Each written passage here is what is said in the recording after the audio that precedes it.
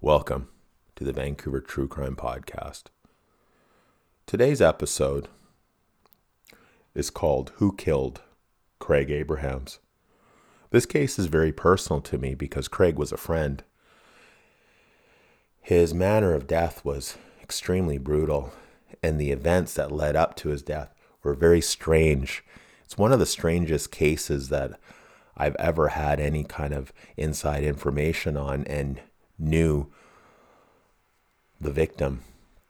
So his case is currently being profiled on Vancouver PD's cold case website called vpdcoldcases.ca. I'm going to read their overview of the case to give everyone kind of a starting reference point of the details of the case.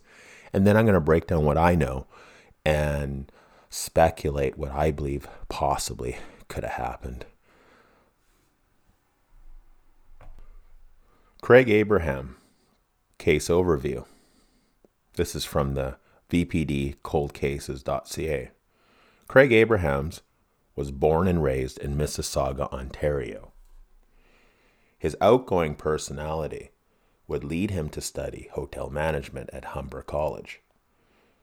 He took his first co-op job in Banff. Before long, he moved on to the Four Seasons Hotel in Vancouver. It was during this time, working as a doorman at the Odyssey Club in 1995, that 28-year-old Craig Abrahams decided to enter into the cocaine trafficking business in an effort to quickly build up his customer base and establish himself. Craig began selling cocaine below the current market price. On October 4th, after almost 7 months at working at the Odyssey, Craig wrote a 2-page resignation letter to management in which he accused an unnamed fellow staff member of spreading rumors about him. There was other rumors circulating that Craig's decision to sell cocaine at a lower price had upset at least one other dealer who allegedly threatened him. It was believed that Craig began selling drugs from his apartment in the 1200 block of Pendrell Street after leaving the Odyssey. Craig was last seen in the early mornings of December 18th, 1995. A neighbor stopped by a few days later to pick up the cat that Craig has been pet sitting and discovered his body. It was December 21st, just a few months after Craig began selling cocaine. Craig was very close to his family and kept in weekly touch with them. He was making plans to return to Toronto prior to his death. His family was holding on to hope that someone will come forward with the information needed to solve Craig's murder. The only thing worse than having a loved one murdered is knowing that the killer has not been brought to justice. I met Craig at a gym in downtown Vancouver that I used to work out at called Neighborhood Gym. It was an interesting place because it was a gym that was open 24 hours. It was on the corner of Drake and Granville Street. If anyone knows Granville Street, that's a very colorful area, especially back in the day. It was right across from the Cecil nightclub, which was a strip bar. So we'd get a lot of strippers in the neighborhood gym. There was a lot of very interesting people. You had a lot of doormen, bouncers that worked out there. You had people that were kind of more in the gangster life, male strippers, female strippers, a large population of the gay community worked out there. It was a very popular and colorful place. And I loved it because it was great people watching. And even in that environment, Craig stood out to me. Craig looked like a younger version of George Hamilton. He's an old movie star who's always tanned, and they had very similar facial features. But Craig was very avid into working out. He was into bodybuilding, and he did use steroids. And when I met him, he made little side money. I wouldn't say he was a big time steroid dealer, but he would make side money selling steroids to a lot of the bodybuilders and bouncers and people that were who worked out at Neighborhood's Gym. Craig told me he was from Toronto, Ontario, and he told me he had a past where he did go to jail. I believe it had to do with cocaine. He mentioned to me, too, that he had past drug addiction issues with cocaine. And he said that he used so much cocaine in the past that he had liver issues. And sometimes I wondered, was that the reason that he tanned a lot? Because sometimes people with liver issues have yellowish skin. I didn't really understand knew the level of liver damage that he had, but he said it was pretty severe. He said it was so severe in Toronto, he owned a Corvette, and in his height of his addiction, he sold his Corvette for $30,000, and he spent all that money on cocaine in less than 1 month. So he had addiction issues. He said he was also in prison back in Ontario. And he's always talk about all these mob connections, these wise guys. And I didn't know if that was true or not. But anyways, that's what he told me. But as I said, I liked the guy. He had good stories. He was very charismatic. He was the kind of person that when you're around, he always made you laugh. And he kind of lifted your spirit up. If you're having a crappy day, he was always fun to hang out with. But he had a lot of quirks. So I met him at the time when he was still working at the Four Seasons Hotel. And he seemed to have some serious food issues. So that always made me wonder if was the reason why he quit working at the, because he abruptly quit. He had a really good paying job at the Four Seasons Hotel. And then one day he's abruptly quit. He never gave the details of why he quit the job, but he quit really with almost like no notice there. And when I would ask him out for lunch, hey, you want to grab some sushi or whatever, or any kind of protein shake, it doesn't matter what it was, he would never go out to eat at restaurants, which made me wonder, from a guy that worked at a 5-star hotel, if he doesn't want to eat, even in those types of kitchens, made me kind of second guess of me eating out. But he seemed to have some kind of strange food phobia. He would never eat out. And, but other than that, he was a very health conscious person when I knew him. He was really into working out. He did use steroids, which I thought was strange if he had a lot of liver issues, especially from doing so much cocaine. He never used cocaine in front of me. He never drank in front of me. And he was always very sober. Even if we would go out to a nightclub or something, he drank coffee or water. He didn't drink alcohol ever in front of me. So I always thought that he was a person who had a past, had a few quirks, but was kind of changing his life. That was the reason why he came out to Vancouver, to get away from, I guess, his past. He got a degree in hotel management, and he worked in a hotel, but then abruptly quit for reasons that are unknown to me.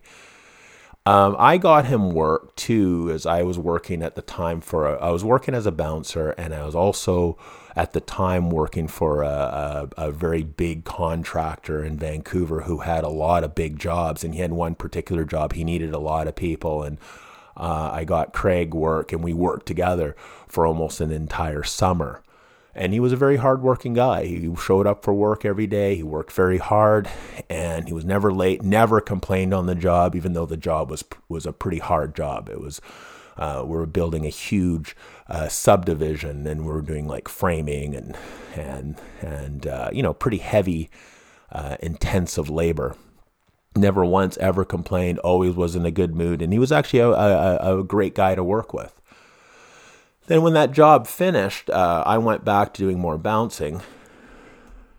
And And one day when I saw him at Neighborhood Gym, he told me that he got a job at the Odyssey, which was a gay nightclub. And Craig, I always assumed he was straight, but sometimes I would wonder if maybe he was closeted gay, because I never, in the time I've known him, he never talked about going on a date with a woman. I've never seen him with a woman. I've never seen him date a woman. And always made me wonder, maybe he was closeted. He was a bit older than me at the time. I was 23 when I met him, and he was in his late 20s. When he died, he was 28. So he was probably about 27 when I met him. Or no, it was probably about 26 when I met him, and I was probably like 23. And I always found that strange. He never seemed to be, interested in women. But he was kind of had quirks, so you never know, right? But he never expressed any interest of being gay either, even though at the time in downtown Vancouver in 1995, it was probably more of a gay, robust neighborhood than it is now. There was more gay nightclubs, and there was probably, in my opinion, a larger gay population in Vancouver. So it wouldn't have been a big deal if he was or wasn't. Like, no one would have cared. But so when he said he got a job at the Odyssey, I didn't really think anything of it. And but then he dropped a bombshell on me. He told me he told me straight up, the reason why he got a job at the Odyssey specifically was to deal cocaine. And that shocked me, because here's a guy that can get jobs at 5-star hotels that pay very well.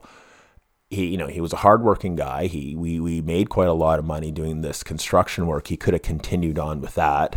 And so the decision really shocked me, and it shocked other people that knew him too, including his roommate that was a very close friend of mine as well. And he moved out of my friend and roommate's apartment, got his own apartment, and started working at the Odyssey and started dealing cocaine, which really shocked me. And one of the things about the Odyssey, even though it was a gay nightclub, it was an open secret that there was a lot of cocaine in that nightclub. So straight or gay, if you needed cocaine for your party night or needed to get more, and the Odyssey was open, it was a place to go. Like, it was an open secret that you walk in. They always had dealers that were in the back you could basically walk in and out of there in a minute or two and get the cocaine you needed. It was well known for being a spot in downtown Vancouver that you could get cocaine.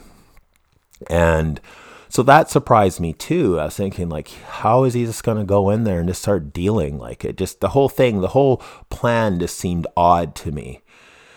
And he was still selling steroids, but on a small scale. And this is what I found out too. He was getting steroids from a group of people that lived in Chilliwack. And I have no idea how he met these people from Chilliwack. That is a mystery to me. But apparently, these people in Chilliwack, and he did tell me, they were neo-Nazis. They were actually real neo-Nazis that dealt cocaine, sold guns, and as he referred to it, they liked to play army. He said he could even buy hand grenades and guns, and that's where he was getting cocaine from. And he told me that their cocaine was so pure that when he worked at the nightclub at the Odyssey, the how he was getting customers is that he was promising not to step on it, not to cut it with anything, and he was going to sell it cheaper. And if memory serves me correct, around 1995, cocaine was going for about $100 a gram. He was selling it for $80, and he was promising it to be pure and not to be stepped on or cut with anything. So obviously he started to do well and get customers pretty fast. To be totally honest, the decision for him to start selling cocaine and being so cavalier about it did disturb me from the beginning. And I felt that Craig, being from Toronto and not really knowing Vancouver, right from the beginning of the decision, I truly believe that he truly underestimated the type of blowback and the seriousness of organized criminals in Vancouver. Because he would tell a lot of stories about, mobsters that he knew in Toronto, and I never found out it was true or not. Skipping ahead, when I did talk to a homicide detective after he was murdered, I did mention that he would talk about mobsters and wise guys, and they said they looked into it. They didn't see any connections of it. They didn't see him having any real true connections to wise guys or anything of that sort. But anyways, I'll continue on with the story here. So he gets a job at the Odyssey nightclub, a gay nightclub that's very popular. It was a very popular nightclub. I believe it's closed down. I think they might have reopened to a different spot, but it didn't do well as the original location. But he got a job there, and he started undercut dealers. I went to his apartment one time, and as soon as I walked in, he showed me this huge amount of money that he made. I think there was like 20 grand in a big roll. And he was excited because Welfare Wednesday was coming up, and every drug dealer knows on Welfare Wednesday in BC, you pretty much guaranteed to make double the amount of money that you normally make. So he was excited because he was going to take his big cash flow and he was going to buy a ton of cocaine, and he was going to make all this money on Welfare Wednesday. And he showed me, I remember he showed me this huge block of cocaine that he currently had. And it was, it was an impressive block. It was probably the size of I would say about 4 inches square, like a big 4-inch square block. And it looked like it was cut from a kilo. It was quite big. He had to use his whole hand to kind of show it to me. And I was quite shocked about. And so one of the things that I found, disturbing again, is that here I walk in, we're close friends. I've known him well. We work together. We traveled to Mexico together. And this, not even in 2 minutes of being in his apartment, he showed me the amount of money he has, and he showed me his massive stash of cocaine. And I don't know the value of what that cocaine was worth, but it was a considerable amount of cocaine. And so this continued on. He worked at the Odyssey for about 7 months, I believed. And then one day I ran into him, and I to be honest with you, when he was doing this, I actually stopped hanging out with him as much because I felt that he was diving in deep waters that he really was underestimating. And quite frankly too, I left that kind of lifestyle of dealers and people that were involved in that kind of stuff. I didn't really want that in my life because especially at that time, I was really into bodybuilding and health and fitness and that sort of thing. And even though I was working at nightclubs and knew a lot of people, I didn't really want to be friends with large scale cocaine dealers because it's heat and, it's guilt by association. And he was doing some stupid things as well. So one of the last times I saw him, I was walking by his apartment. He lived on Pendrell Street. I believe he lived on 1155 Pendrell, I believe. And he was in front of his building, and he walked up to me and goes, "Oh, I just dropped a dime on a guy." And I'm like, "What?" Now, from the neighborhood I grew up in, ratting on dealers, being a rat is like the worst thing possible. And now he's telling me, and he's probably telling other people, that he snitched out some other dealer. I guess he was having some issues with. And I think this other dealer also worked at the Odyssey. All I remember about him, he didn't give me the guy's name. I wouldn't say it anyways, but he didn't say the guy's name. He just referred to this guy as French Canadian. He said this guy had a very hot temper and he was very temperamental, and he was a French Canadian cocaine dealer. He's probably, obviously he's going to be a little, high strung. And he told me flat out he dropped the dime on this guy. And I was just like, oh boy, God, it's like, and I to be honest, I was actually hoping that he would get arrested rather than one of these dealers get his hands on. Because what I understood too, this is of information that I found after his murder, is that the people that were in charge, again, we're talking about a lot of money. Here's an Odyssey nightclub that's a very popular nightclub. It's extremely popular. If you went by on the Saturday, Sundays, it was a packed place, and I'm sure it did well during the weekday as well. And we're talking about millions of dollars of cocaine being sold, each year. And here's a guy just walks in, starts undercutting and trying to get all that money for himself. And he was making a lot of money, and he was very active.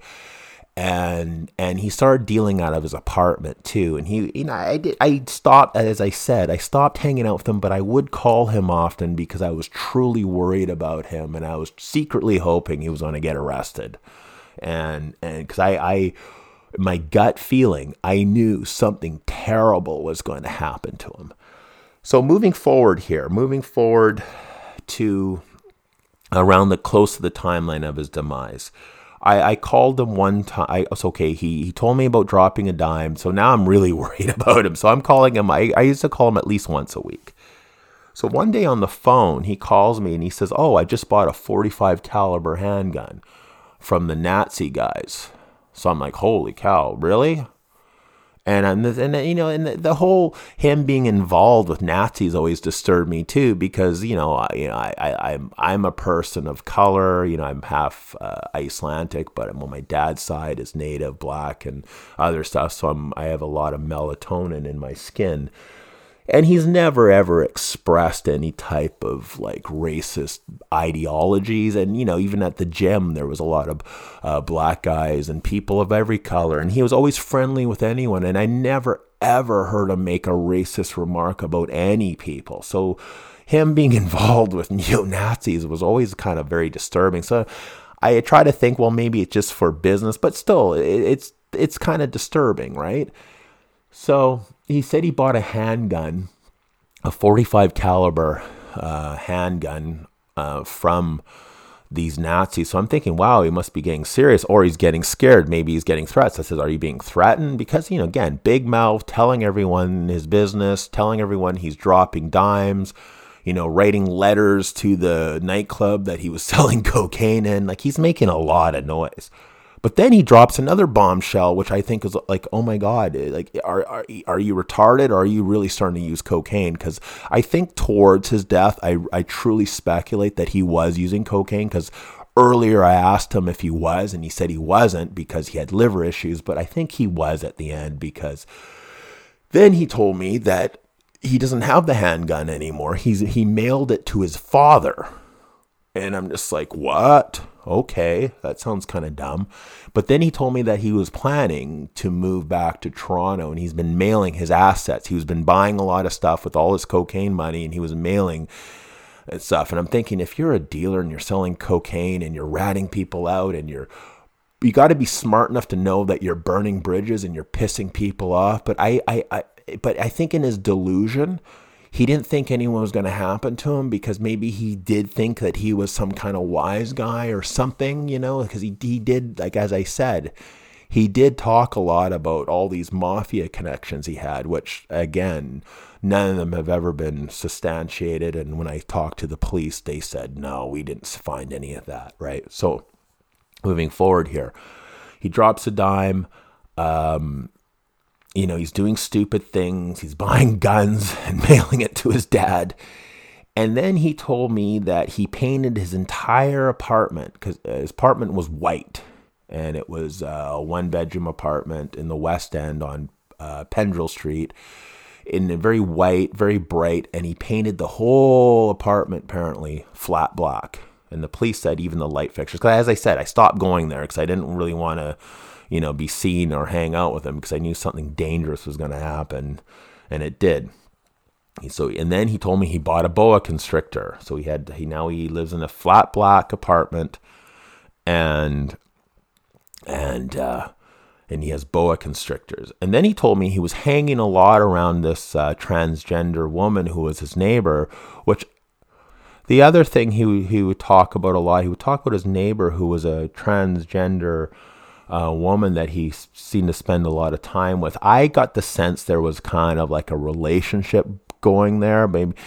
And the reason why I believe this is because even though I never met this woman, he told me he started dating this woman. This is the first time in about 2 years that he ever mentioned, actually dating or actually having some kind of sexual experience with a woman. Like, again, he never talked about that.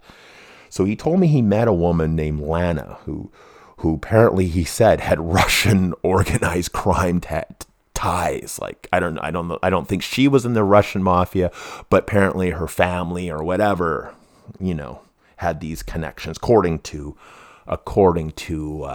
Craig. And he started also seeing this transgender woman that was his neighbor. And apparently when this Lana got a wind of this, she was so upset and so enraged that she threatened him at knife point. And Craig actually told me that he was afraid of her. He was afraid of this woman. And here's a guy who's dropping dimes on hardcore drug dealers and, just going into the Odyssey with big elbows and a loud mouth and undercutting all the dealers there. And this is the first time he actually have ever expressed fear. Like, he was actually said he was afraid of this woman. And I asked him, sorry, how did he even meet this Lana? Well, there was another nightclub that's called Celebrities. It's a gay nightclub. A lot of straight people, people there, but it's primarily a gay night. He said he was going to Celebrities and he met Lana and they had actual sex in the nightclub in some, secluded place. And he was so enthralled by her and stuff. And then when she found out about the transgender woman, apparently it made her just go completely psychotic. And he said he was afraid of her. So then there's that.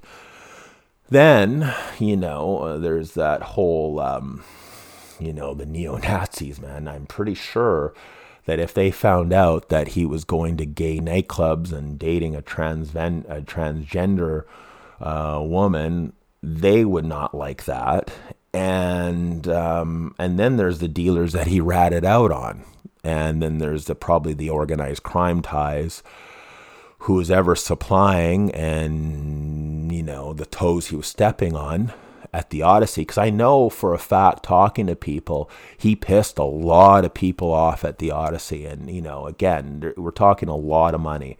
So leading up to his death, right, I didn't talk to him for a while, but the strange thing happened is I had a clock radio that I would set as alarm clock. So instead as an alarm, a radio would go off. And I used to listen to a lot of talk radio, in the background when I did work or whatever I did around the house. I'd have the talk radio playing. The alarm went off. I'm laying in bed. It was December 21st, and they said a man's body, a victim of homicide, was discovered in the West End on 1155 Pendrell Street, the apartment where he lived. And I knew instantly it was Craig, because it was just like no one was doing the crazy things in that apartment building to that level, attracting that much attention and creating that many enemies than this guy.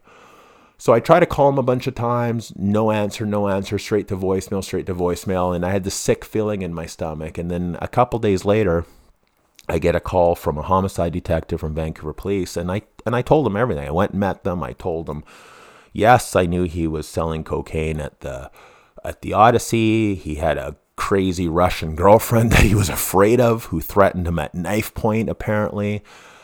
He was dumb. He told everybody that would listen to him about how much money he was making. He showed me even where he even hid his money in his apartment. He showed me his cocaine stash. He showed me, he was telling me all kinds of stories, right? And I said to him, he had a huge mouth. And then I told him about the handgun. I said, he also told me he bought a handgun from these Nazis. I told him about the Nazis, and the cops saying, yeah, we know about the gun. So therefore, I established that these Nazis are real. Because part of my head wondering, I was like, did he make these Nazis up? Like, was it like kind of a new story that he was always talk about these mobster guys? So I was never sure if these guys even existed, that it was something he made up. But then the cops said yes. And then the cops said something really disturbing. They asked a lot about his sexuality. So one thing they asked a lot about, they did ask a lot about his sexuality. I found out through other sources too, the way he was tortured, he was tied, he was bound, and he was sexually assaulted. And so, I said, well, he never discussed that with me, and he wasn't openly gay, and he did date women like the Lana, who threatened him with the knife point. I didn't mention her to the police, and the other thing was kind of disturbing.